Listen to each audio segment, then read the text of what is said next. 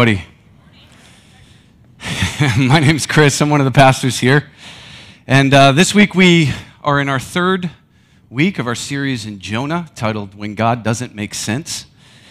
And this morning we're going to be spending our time in Jonah chapter 3, if you want to turn there in your Bibles or on your phones. How many of us remember the story of Jonah growing up as a kid, though, right? I mean, it was this. You could find so many storybooks on the story of Jonah. And it would usually include like a big, cartoony, smiling whale, or maybe a shot of Jonah, sitting on a tongue with a campfire. All this Pinocchio-esque sort of storyline going on. And most of the time as you read the book, or if you read the story, chapter 4 of what's in Scripture will be completely left out.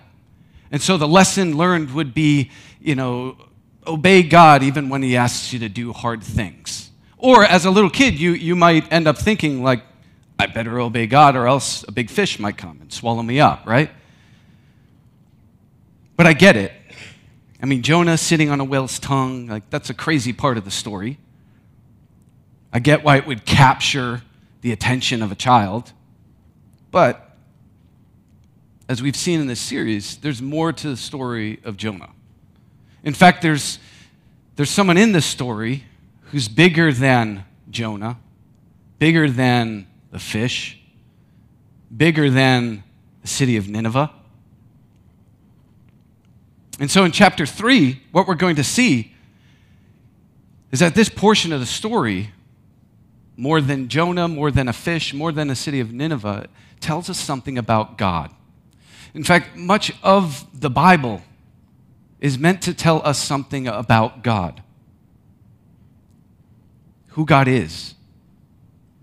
What's his character like? More importantly for us, how he relates to us. How does God relate to us? How does God relate to me as someone who believes in him, as someone who I read in Scripture, I'm called one of his children?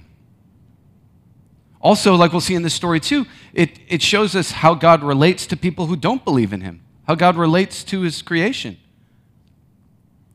And Jonah chapter 3 is important and impactful because it shows us something about God that should change our lives.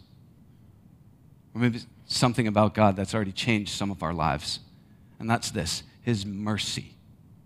The story of Jonah shows us God's mercy.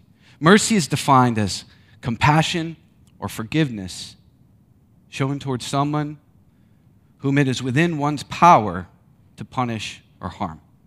Mercy is compassion or forgiveness shown towards someone whom it is within one's power to punish or harm. So throughout the story of Jonah, we see mercy. And we see it as a main theme. And if there's one thing this morning that I want us all to hear or to take in when talking about God's mercy is this, is that our rebellion can never outrun God's mercy. Our rebellion can never outrun God's mercy. If there's anything that the story of Jonah should show us, it's this. And outrun is a fitting word, right? Because we know that it's relevant to the story of Jonah. Remember in chapter 1 where it said that God told Jonah to travel 500 miles in one direction, and he turns and starts on a trek 2,500 miles in the other direction. He literally tries to outrun the presence of God. He tries to outrun God. Have you ever tried to flee from God's presence? As crazy as that sounds, but have you ever tricked your brain into thinking, well, God's not going to see this? Have you ever been caught in the middle of something mentally and just willfully just checked out of the presence of God, or at least thought that you did?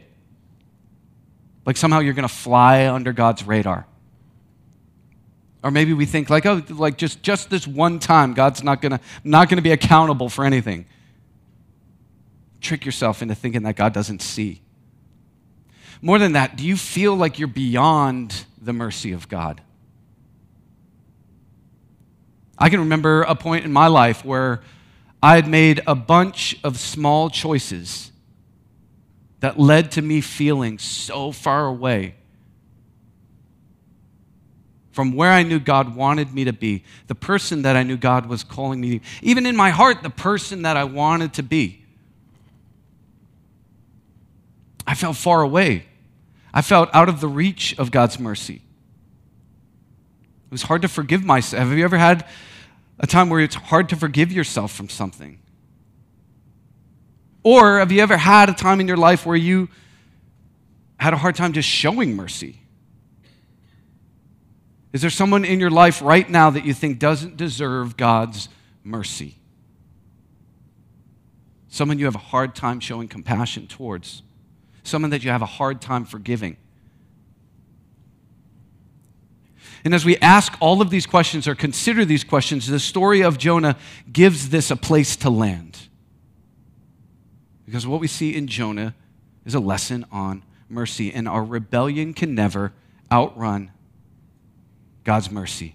The Bible says we can never hide from his presence. We can never outrun God's mercy. And in Ephesians, we read that God is rich in mercy.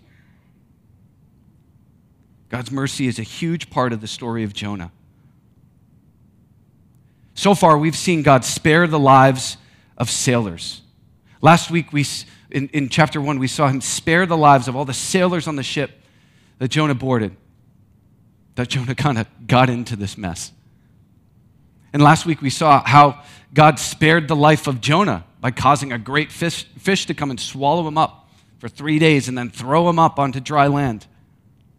God's mercy is sprinkled throughout this story. And we'll see next in chapter 3 just how far-reaching God's compassion and mercy is. So it starts in verse 1. And we see that the word of the Lord came to Jonah a second time. We see that the word of the Lord came to Jonah a second time. I want to just stop and stare at this verse for a second. You know, the past few weeks we've been talking about the story of Jonah. And we've been asking the question, particularly around the fish swallowing up, could this happen? Is this really true? If you read, you could find scholarly people on either side of this argument. You could see scientific proof that this could happen, or even accounts that people have been swallowed by a fish and survived. Or for me, whether this fish could have happened or not doesn't change this amazing truth in chapter 3, verse 1. Praise God that chapter 3, verse 1 is true.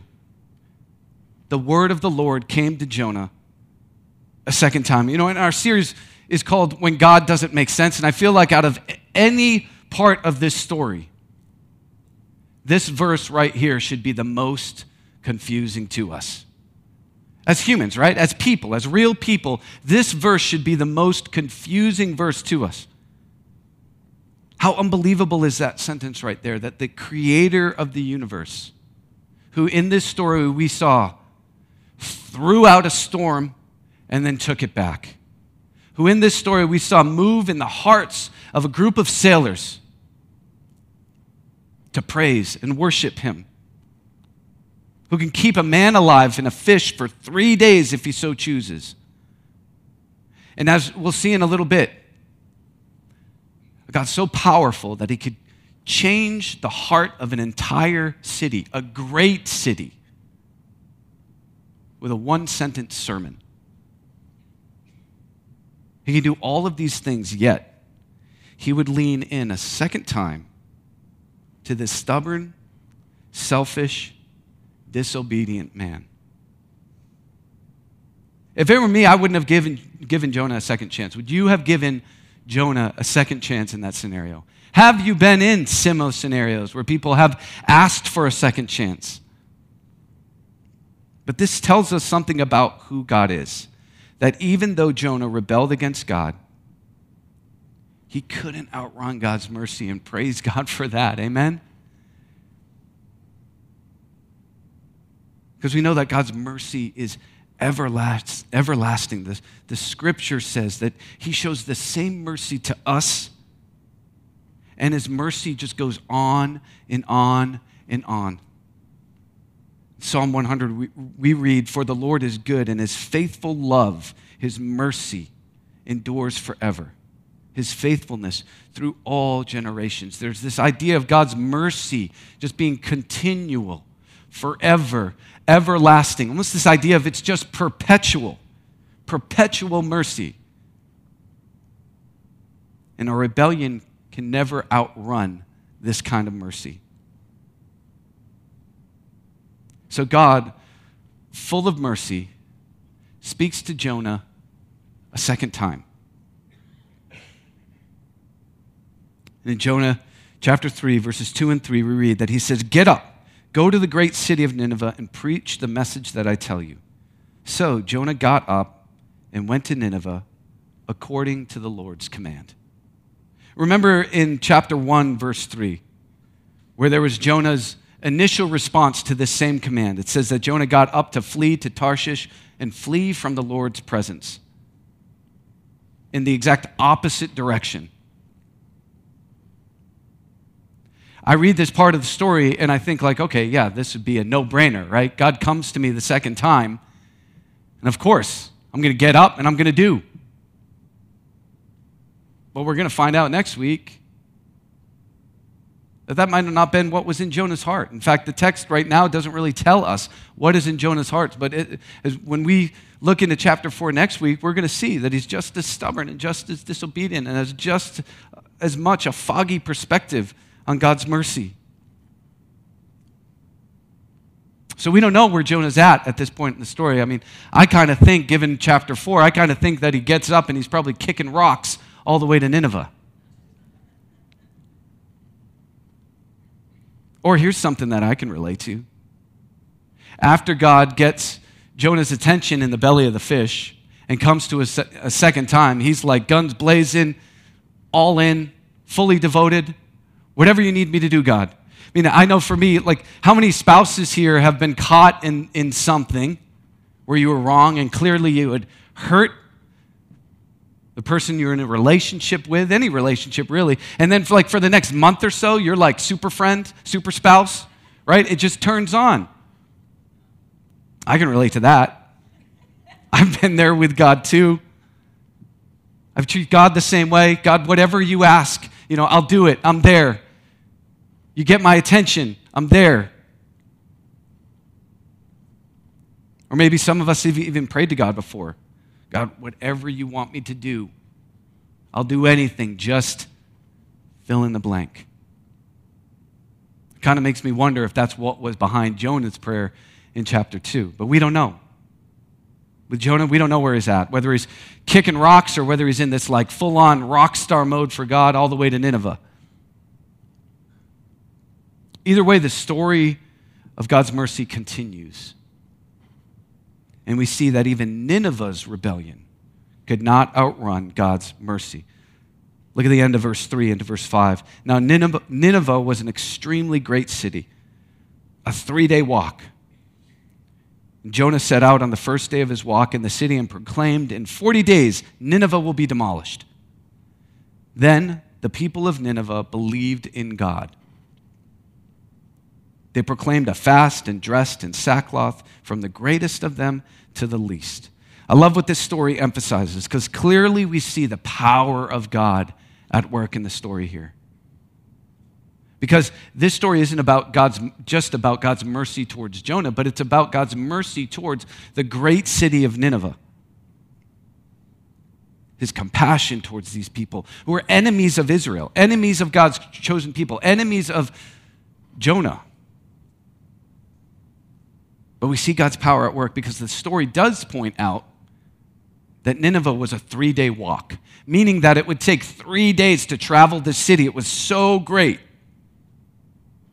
And on day 1, so before Jonah presumably could cover a third of this great city, the people respond to the message of God. Their rebellion couldn't outrun his compassion, his love. Their rebellion couldn't outrun his word and this message. On the first day of Jonah's message, it's like this wave of just mercy and compassion just floods this city.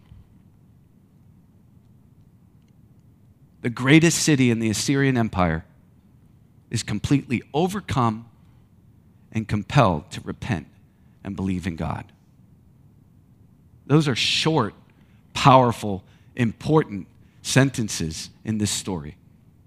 Their rebellion could not outrun God's mercy. It is literally like a tidal wave, just a force. And word traveled all the way to the king, who issued a decree. In verse 6 through 9, when word reached the king of Nineveh, he got up from his throne, he took off his royal robe, covered himself with sackcloth, and sat in ashes. And then he issued a decree in Nineveh.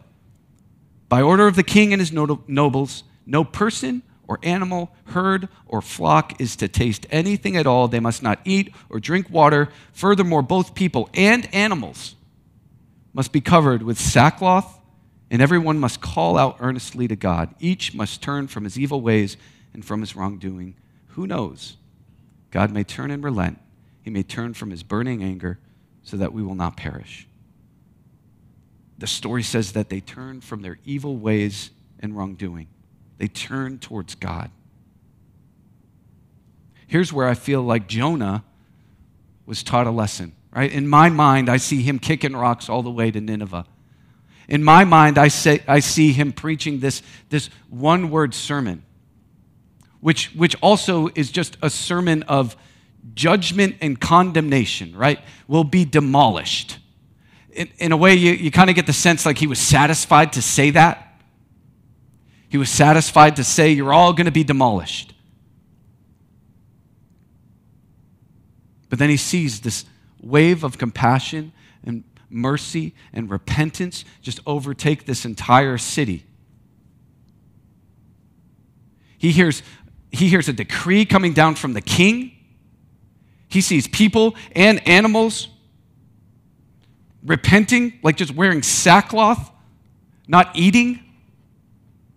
And he's on day one. Can you imagine just being him and looking around and thinking, like, what is happening? How did this happen? What is going on? And it says in verse 10 that God saw their actions, that they turned from their evil ways. So God relented from the disaster he had threatened them with, and he did not do it. Again, we see God's mercy. Neither Jonah nor the people of Nineveh could outrun God's mercy. You and I cannot outrun God's mercy. That's what these two examples show us. One of Jonah, one of the city of Nineveh. That's what they show us about God. They show us that he's bigger than both of them. And whether we need some like crazy and outrageous situation to get our attention, or we just need just one simple sentence. He's bigger. He uses both of those scenarios to show us his mercy forever, everlasting, continual, perpetual mercy.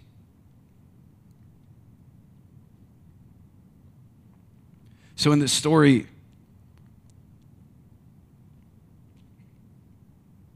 we see the prophet Jonah, a man of God, a prophet of God, turn away from God, literally trying to flee his presence. God uses a storm, a bunch of idolatrous sailors, and a giant fish to show him mercy so that he could come to him a second time. And the other, a city against God, enemies of God. And again, one sentence changes everything.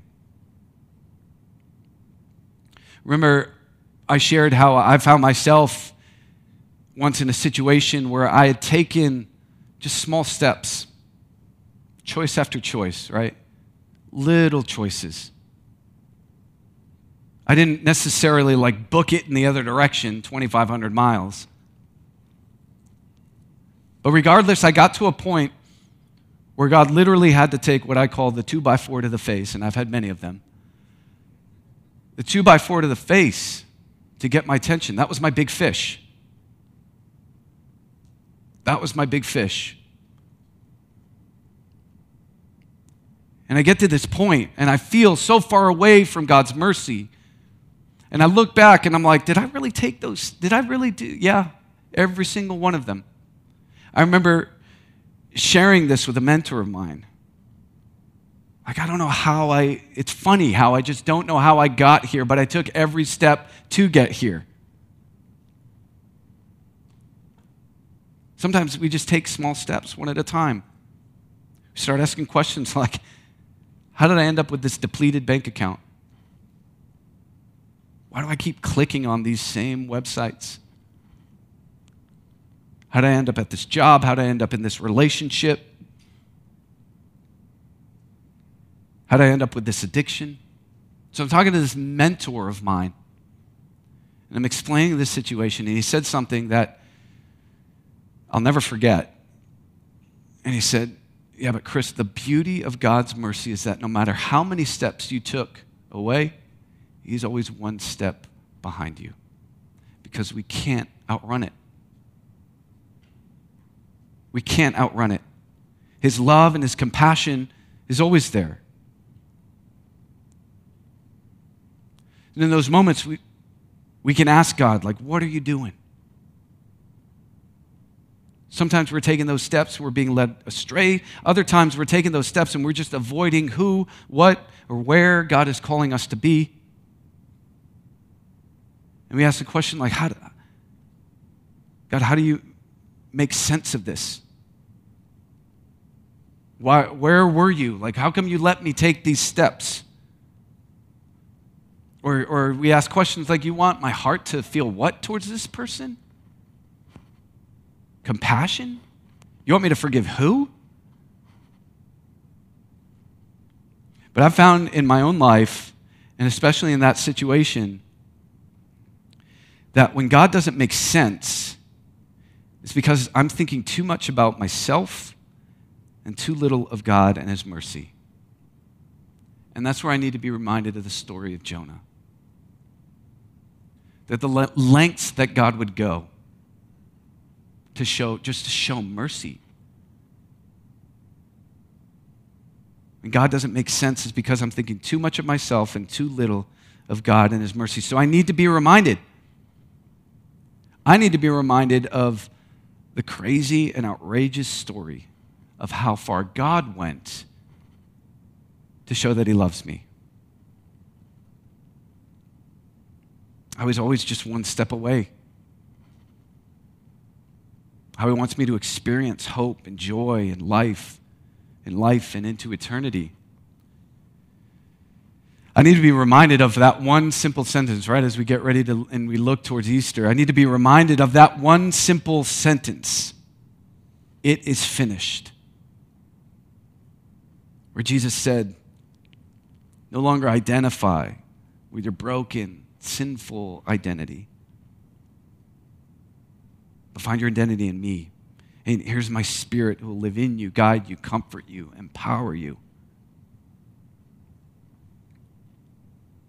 When we stop and think about all that doesn't make sense in the story of Jonah, we see that it speaks much about who God is and the insane amount of mercy and grace and compassion that he shows us. And as we're relating to people, and maybe as we think of those people who are the Nineveh in our lives, the Nineveh where we're running away from that because we're saying to God, it doesn't make sense that you want me to be loving and compassion. It doesn't even make sense that you would be loving and compassion towards these people. But when I pause and I think about how much love and compassion and mercy has been given to me, puts everything into perspective. And no, I get it, like that doesn't make it any easier. But I think what the story of Jonah is showing us is that mercy is there. And that mercy is who God is calling us to be. So here's the question that I want to leave with you this morning is, are you Jonah or are you Nineveh? Are you like Jonah? Is your heart hardened to who God is calling you to be, or who God is calling you to move towards, show compassion and forgiveness towards? Do you know what God is asking you to do? You might already know what you should do. Or are you like Jonah? Are you stubborn, disobedient? Is there a Nineveh in your life, someone you've had a hard time forgiving or show compassion towards? You need to be reminded of the words of Jesus when he says in Luke, love your enemies, do what is good to those who hate you, bless those who curse you, pray for those who mistreat you. Or are you like Nineveh? Have you turned away from God? Are you hearing the message of the gospel and the message of mercy and compassion for the first time? Is God inviting you to respond to that? Listen to what Paul writes in Ephesians, that God is rich in mercy, and it's because of his great love that he had for us. He makes us alive with Christ, even though we were dead in our trespasses. You are saved by grace. We are saved by this mercy. So whether you're Jonah, or whether you're Nineveh, or maybe you can identify a Nineveh in your life, what I'd like to do as the worship team comes back on stage is, before we take communion, to have them sing this song over us. No need to stand. Just take this as a moment of reflection and consider these two questions. Who in this story do I identify with? Who in this story is like me?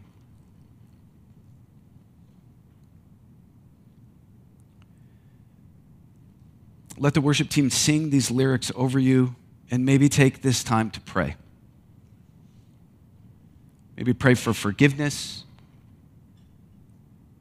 Pray for God's Spirit to empower. Pray for life change. Or maybe even just pray for a new commitment.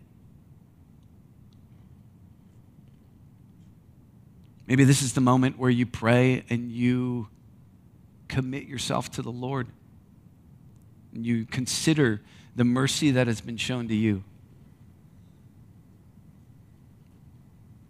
Then what we're going to do is, once the worship team is done singing, I will come back up and we will then take communion together.